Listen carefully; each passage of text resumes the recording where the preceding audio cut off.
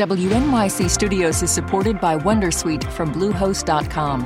Website creation is hard, but now with Bluehost, you can answer a few simple questions about your business and get a unique WordPress website or store right away. From there, you can customize your design, colors, and content. And Bluehost automatically helps you get found in search engines like Google and Bing. From step-by-step guidance to suggested plugins, Bluehost makes WordPress wonderful for everyone. Go to bluehost.com/wondersuite. Listener supported. WNYC Studios. Hey, Lulu here. Whether we are romping through science, music, politics, technology, or feelings, we seek to leave you seeing the world anew. Radiolab adventures right on the edge of what we think we know. Wherever you get podcasts. Welcome to NYC Now, your source for local news in and around New York City from WNYC. It's Thursday, August 17th. Here's the morning headlines from Michael Hill. Governor Kathy Hochul says New York State officials offered up more than a dozen sites to house migrants, but New York City has not taken her up on the offer.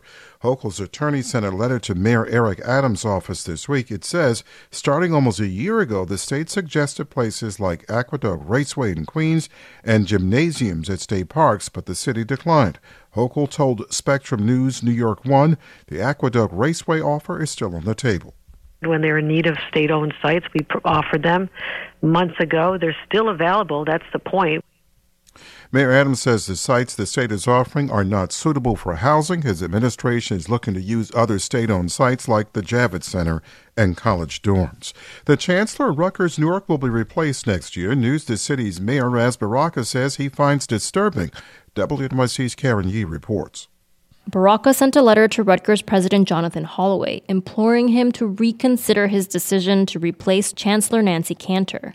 Cantor has led the Rutgers-Newark campus since 2013. State legislative leaders, the head of NJPAC, and other major city players signed on to the letter, saying Cantor's departure would disrupt Newark's progress. Baraka says Cantor has boosted college enrollment among local residents by 60%, helping students through the application process and increasing financial aid opportunities. Cantor also staffed the campus with local residents.